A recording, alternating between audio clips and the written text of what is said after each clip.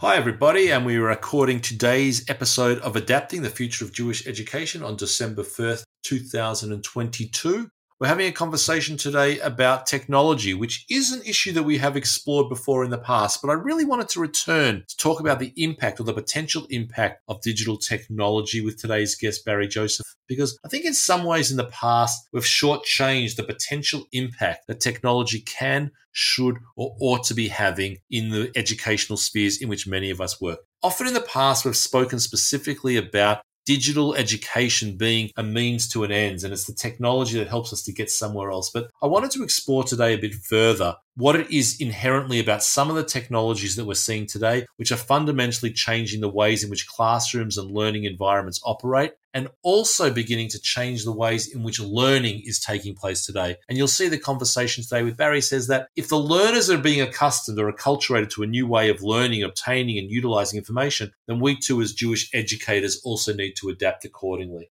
What's going to be needed to invest in Jewish education in relation to technology moving forward is a different mindset for stakeholders who want to invest in this endeavor. And what I mean by that is that these things are not going to come around in a 3-month or a 6-month or even a 1-year investment. That if we want to invest seriously in digital education and digital technology, we need to be in this for the long haul with a mindset that not everything that we'll invest in will work straight away, but that we can continually learn from what we're doing and investing in. And that digital education is actually here to stay. It's not just a fad, although its form might change and alter over time. I'm sure you'll be as engrossed as I was by my conversation with Barry. I hope you can learn something from it as well. The show notes will also give you ample opportunity to explore further some of the things that we're talking about. Sit back and enjoy and explore today's episode of Adapting with myself and Barry Joseph.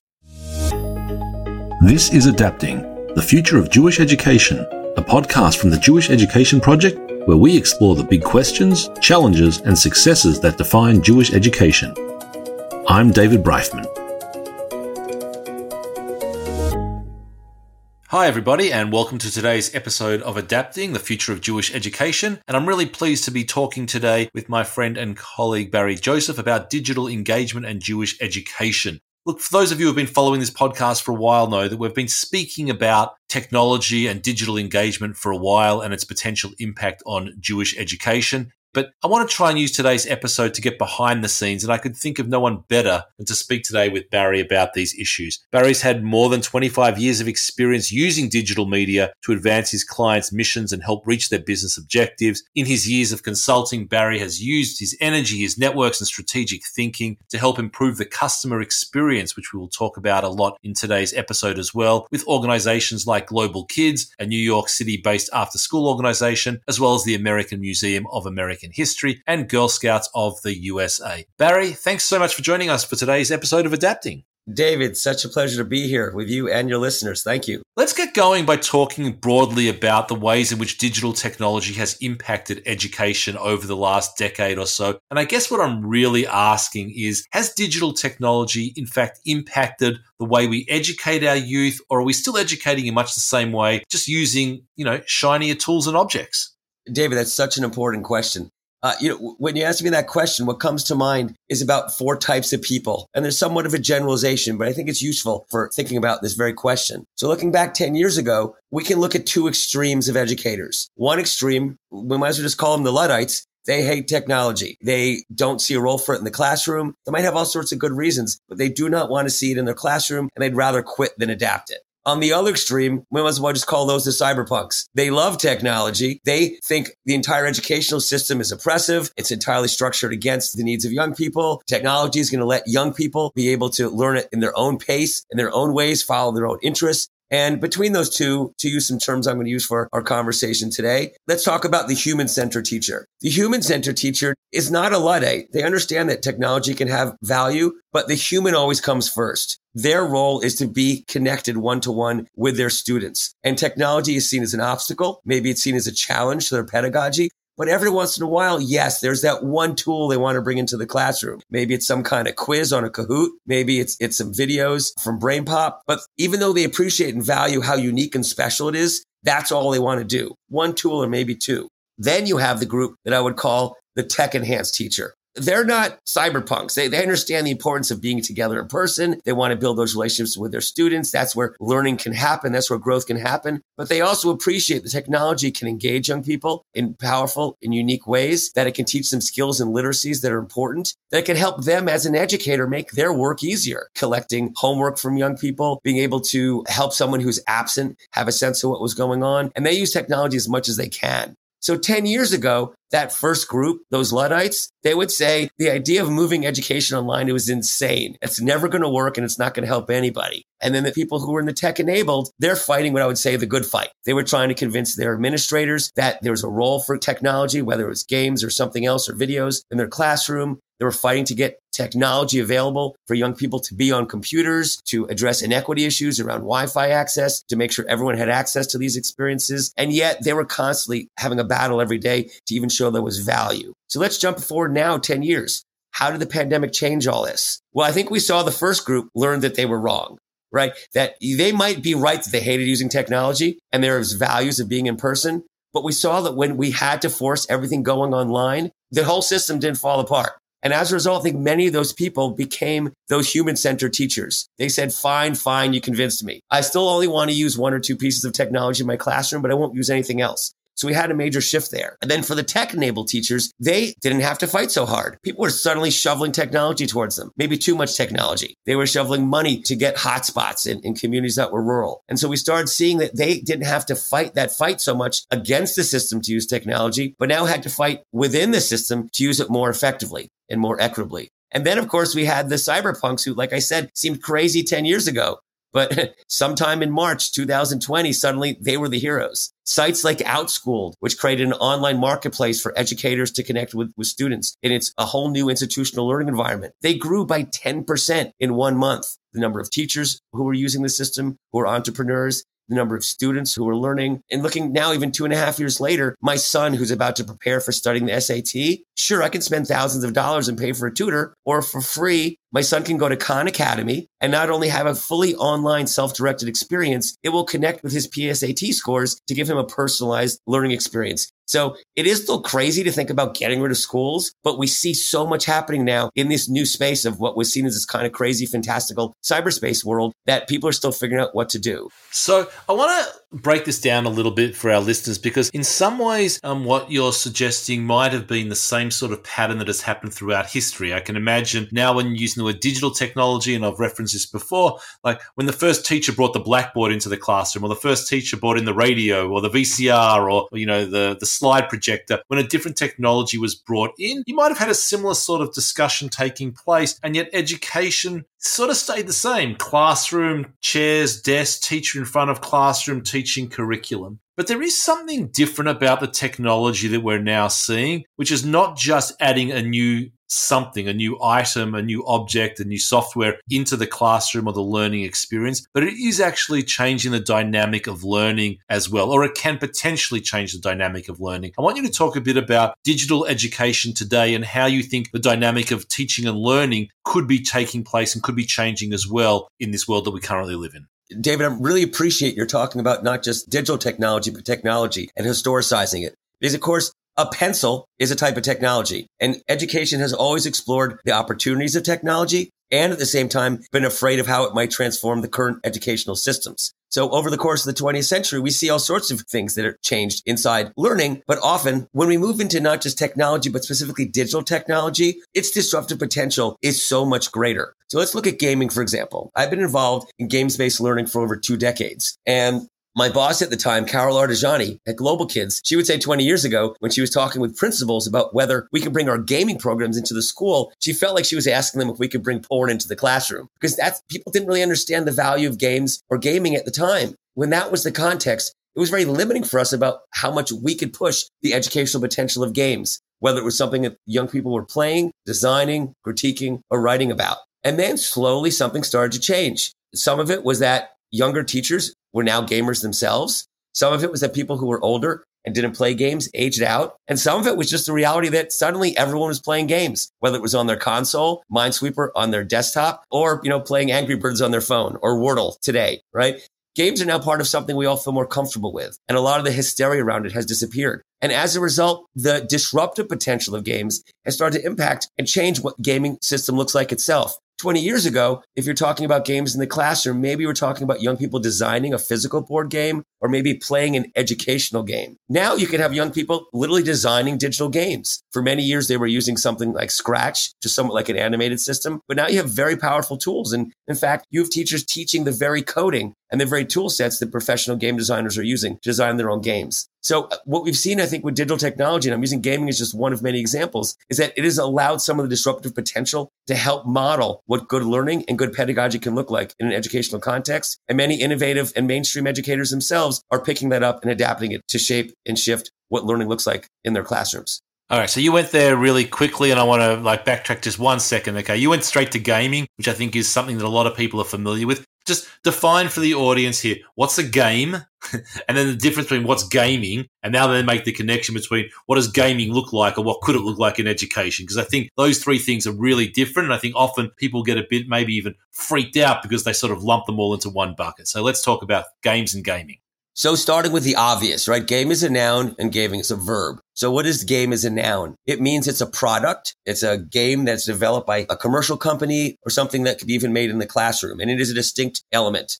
But looking at it still as a noun, you have to still situate it in a broader ecosystem. When you talk about a board game, someone like Eric Zimmerman, who's a ludologist, a gaming academic, and a game designer, will say Monopoly doesn't start when you first roll the die. It starts when you open up the box and start arguing about the rules, which is to say that games are situated as an object within a social context. And that context isn't just the rules within the game itself, but when you start getting into the video game world, the videos that you might watch of people playing games, the fan art that people create, of the microtransactions and the economic systems that exist around them, the competitive systems that exist around esports. I mean, I can go on and on in music, in graphic design. There's a whole rich ecosystem of things that connect with young people and games that isn't just about the game itself. Gaming is a verb, so it's the thing one does. But what I'm more interested in gaming is not just as a verb, but as an attitude, as a way of thinking about one's connection with the world. Games and gaming are part of play and being playful. And so games are one way of setting up sets of rules for people to engage with each other, setting up artificial constraints towards goals, which don't always make sense if you actually want it to be effective. Again, as Eric Zimmerman quotes from a text from the 70s, if you wanted to stick a little ball in a hole, you would pick it up and put it in a hole. You wouldn't put a sand trap between you and the hole, make you really distant from that location, give you an odd object to hit it with and put some trees between you. Like that doesn't make sense. But of course, golfing works great as a game. And so gaming then becomes a way of thinking about how does one approach the world in a way to understand and explore it. Gaming lets you understand systems by understanding how a system is made of elements that relate to each other in a dynamic way. And sometimes gaming or a gaming perspective is the only way to understand a system from the inside out. Gaming can be about how you connect with people and creating ways to keep engaged with others and not just following the rules that are given to you, but co-owning the rules, like arguing about those Monopoly rules so that everyone can be engaged throughout and open to anyone who wants to play, keeping it accessible to everyone and adjusting as the game players change. So gaming for me is a way of approaching the world. And when you think about it in an educational context, you can also be thinking about, well, all right, we're now talking about maybe something called gamification, where it's taking elements from gaming and applying them in other contexts. So grades are already a type of gamification. It's a way of rating people within a space, letting them compare themselves against each other and against themselves. Oh, I got an 85 on my test last time. I want to get an 87 next time. So that's bringing things from games and creating internal and external motivation that we've learned from games and putting them into an educational context. So gaming and gamification is nothing new in the educational context, but especially with digital gaming and what we've learned from it, we're seeing all sorts of new ways to bring the power and potential of gamification into an educational context. Now, I want to say something which I don't mean as being disrespectful either to you or our listeners, and that is that I don't expect everybody listening to this episode to fully understand what it is you're actually talking about, because in some ways it's something that you can only really get a grasp of once you start experiencing it for yourself and becoming immersed in all of what you're beginning to discuss in terms of the power and the potential of games. And I think what you referenced before, that as more educators and more learners grow up as gaming being part of their normative experience, this is going to be infiltrating all of education education anyway. But I think the point which I really, really want to pick up on here is that in the past, I've often spoken about, and even one of our previous guests we had talking about technology, Russell Neese, we were very clear to be saying that digital technology is never the ends unto itself. It's always a means until those greater learning objectives. And I think here you add a bit more nuance to that. Of course, there should be learning objectives and outcomes, and we should always be striving for those things. But you're also suggesting that within digital technology today, there is some inherent value in and of itself, which we should not be afraid of exploring with our students and learners as we move forward. Am I getting it right on that one? That's right, David. And I think it's helpful to think about how our relationship with technology is not just, as you said, to get somewhere. It is an extension of who we are if it's used right. And an example that's often shared is when the first really powerful computer beat some of our best chess champions in the world and what that meant and how they responded. So I think that was the Deep Blue computer from IBM in the 90s. And I think that was Garry Kasparov. So people like to look at that and say, here's an example of where computers have crossed a certain threshold and now they're better than us. And Garry Kasparov could have said that's what it meant, but that's not how he responded. He started holding competitions that allowed people to bring computers with them as collaborators in their chess championships. And people could also choose not to use computers, or just the computers could run. And it turned out that the most powerful players in that room were the people who were collaborating with the computer, because it wasn't the computers were better than the humans per se. It was that a human empowered by the power of computers could go even further than the computer by itself or the human. And it's that hybridization that I look to when I think about the role of digital technology for young people and what it means to empower them in their lives. Yes, I want a young person to be able to search effectively and be able to find real information online that will help inform them and for them to have the digital literacy skills required to think critically about what they're finding, to be able to tell if it's something that's real or not, and how to be able to ask the key questions. But at the same time, it's not just about being able to get the data they need. It's about thinking about their ability to process information has now expanded. Their ability to store the information they need, not in their head, but in distributed places like online, and knowing how to find them when they need it makes them more effective researchers and thus better able to address any topics they're interested in the future. So I think there's skills you learn by working with digital tools that make you more enhanced as a learner and as a communicator. And it also can make you more effective as a human being if you're using them in the right ways. I'll use a specific example and we can reference that. So there's a state that I spend about half a year working with their educators to get a better understanding of how they were using technology. And in that state, I spoke with someone who was a big flipped educator, and it was a craft class. So it was like pottery and jewelry. And what he used to do before the pandemic was have the youth do the creation of the craft, making the jewelry, the pottery. They would do that at home, and he would post videos online to teach them the techniques they needed to do it. He wouldn't teach them in class when they didn't have the tools and then have them go home and try and remember it. He gave them the information when they needed it, which was when they're at home, ready to do the work. And then when they would come back together into the classroom, he would then talk to them about the challenges they had. He would critique their work. He would have their work be visible to the others so they can show them to each other. So that's an example of a flipped environment where the core learning happened outside the classroom at the time that the youth were ready to learn, when it was best for them in home, but it was still happening in a group context that still privileged being in person with the teacher. So what does that mean to go through an experience like that? Not just for that class, but as a learner. That teaches me as a learner that I get to learn when I'm at my best. I get to be in charge of when I learn.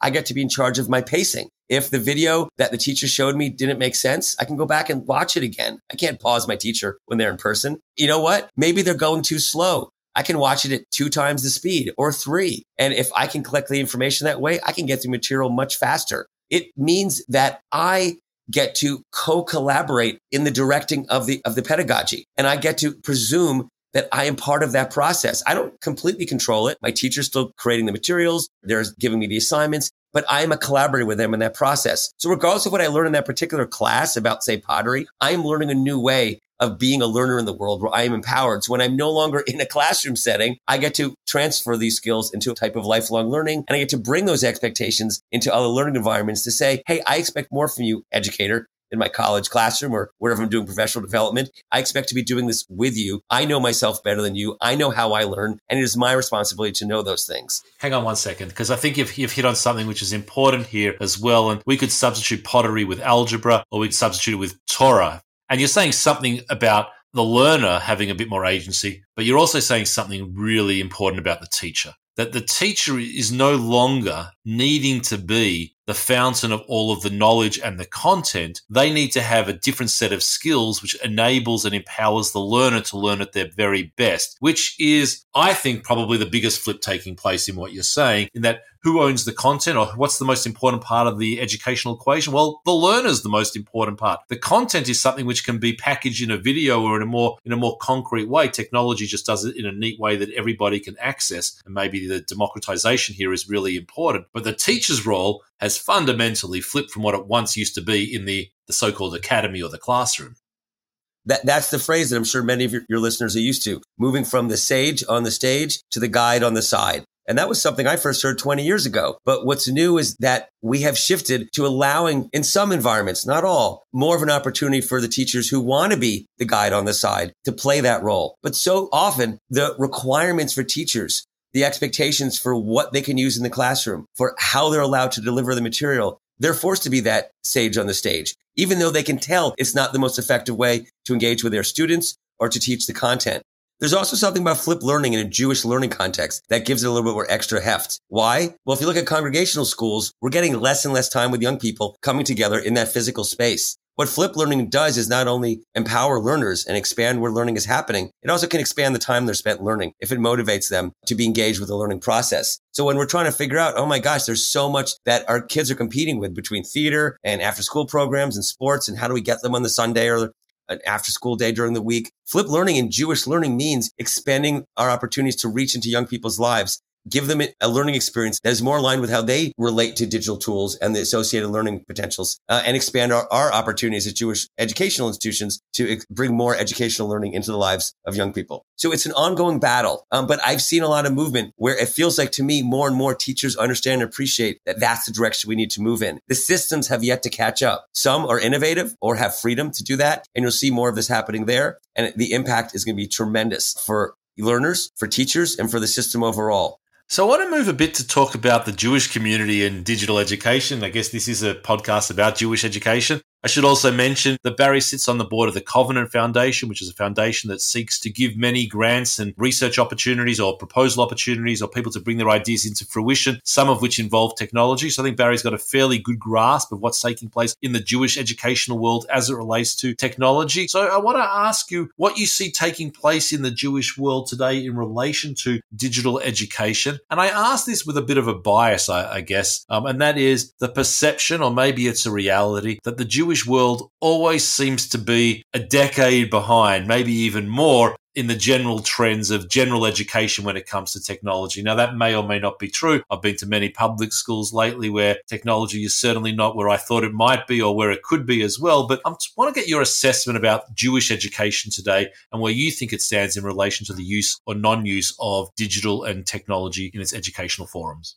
When I look at the state of Jewish education across North America, it's not hard for me to point to some remarkable innovations that I see happening, whether it's a project-based Jewish day school in New Jersey, a school in the West Coast that integrated makers and maker spaces with Jewish learning, organizations that have really embraced an environmental message, whether it's a learning that happens in a camp setting during the year, or people who have integrated environmentalism and a connection with the earth into their Jewish learning, to organizations that have really taken a fully embodied approach that are integrating, things like yoga and other mind-body practices as the way to teach Jewish identity and Jewish learning. They're out there and they're around. When I look at them, I see them as examples of educators taking what's innovative out in the world. And we see, for example, Truvi, which is Jewish Education Project launch. We see that as examples, in my perspective, people seeing what's out in the world and moving it into a Jewish context. And that should be increasingly appreciated. There should be more focus on those, and people should learn the lessons from both what's working and what isn't working. What I'm also hearing you saying, David, is what we want to see is the inverse. We want to see people developing new ways to do something innovative in the Jewish learning space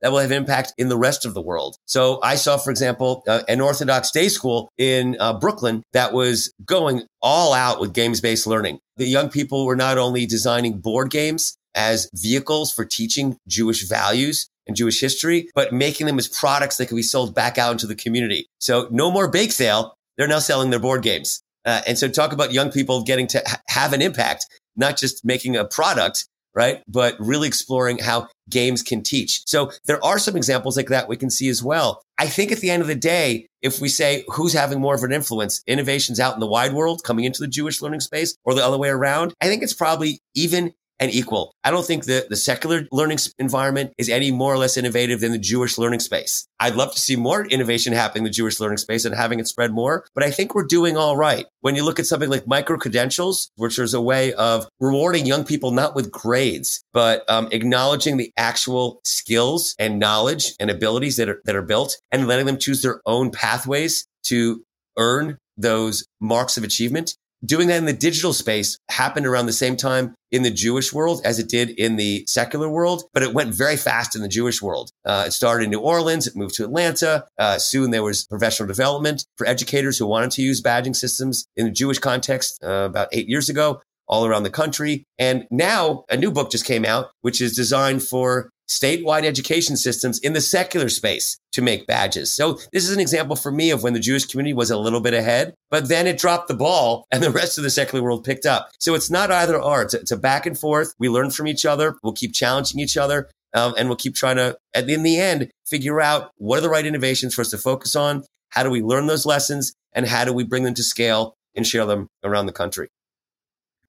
So I want to ask you the almost final question here, and that is that when you do see something on the horizon which you think is going to work, you and I know this because we've had some pretty big conversations, almost like we know that we needed to invest in more apps, or we knew that we needed to invest in micro-credentialing, but the Jewish community is not really structured to invest in these things. It doesn't have a really good track record of investing in technology in the way that it needs to do so. The Jewish community, the funding world, the structures of foundations, federations, philanthropy is really interested in like, what can I do for the next year, sometimes 2 or 3 years to try and see if this program or this intervention will work. With technology, we need a totally different mindset in terms of investment. And I'm wondering if you can, like, if you were to have the ear of some potential investors in Jewish education, like, what would be the recommendation that you would make to them in terms of, like, how do you want them to be investing further in technology so they could impact Jewish education in a more fruitful way than it has been in the last period of time that you and I have both been exposed to?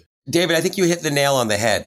When you go back to what I said earlier about the innovations one can look at within Jewish learning, normally what would happen over time is the innovation would drift away for whatever reason, and then leadership would happen in the secular world. That happens because it rarely gets taken to scale, because it requires investment, technologies, and systems to support that technology that cut across the entire system. Not one day school, not one congregational school, not one camp.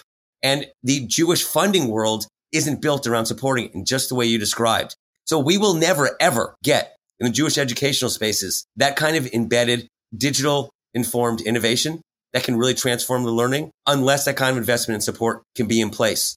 Whether it's thinking about micro-credentialing systems that cut across learning environments, whether it's Jewish digital learning tools or gaming tools designed to connect with Jewish learning and empowering both play and creation, or whether it's something we haven't even envisioned yet. So if I had that opportunity to have that conversation you just described, what I would say is we would need a certain type of Manhattan Project where the first step would be identifying what is the right area to invest in. Is it AI?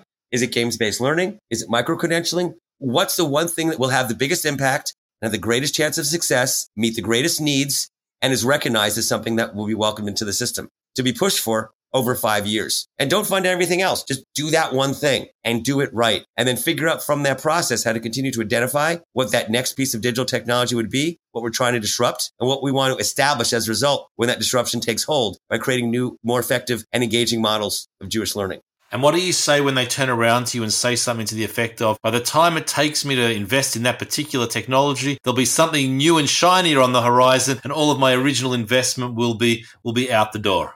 New and shiny doesn't mean you made a mistake. That just means that you're conscious that you're developing something on an innovation curve where there's always going to be new things. We will create something during this period to learn how to address that shiny thing the next time around and figure out what's the right one to do. But if you only go for that new shiny thing, you're going to end up with spending a lot of time investing in something that might not be the right product, it might not be the right project, might not be meeting the right set of needs, and will eventually not be replicated as you move on to the next shiny things. Shiny things are only interesting because they give you a sense of what that next future thing might be, but you should always be a few steps back from that cutting edge, even a few steps back from the bleeding edge, and not even be at the cutting edge, but be a few steps behind that. So you've seen that the thing you're investing on already has some traction, already has taken hold, and is the right thing to invest in while the next things come in and try and compete with that thing you're building. Yeah, it's going to change. That's okay. But you want to build on something that is going to give you the best chance of success because you have enough indicators out in the world. And yes, pay attention to those shiny new things, but don't let them be a distraction.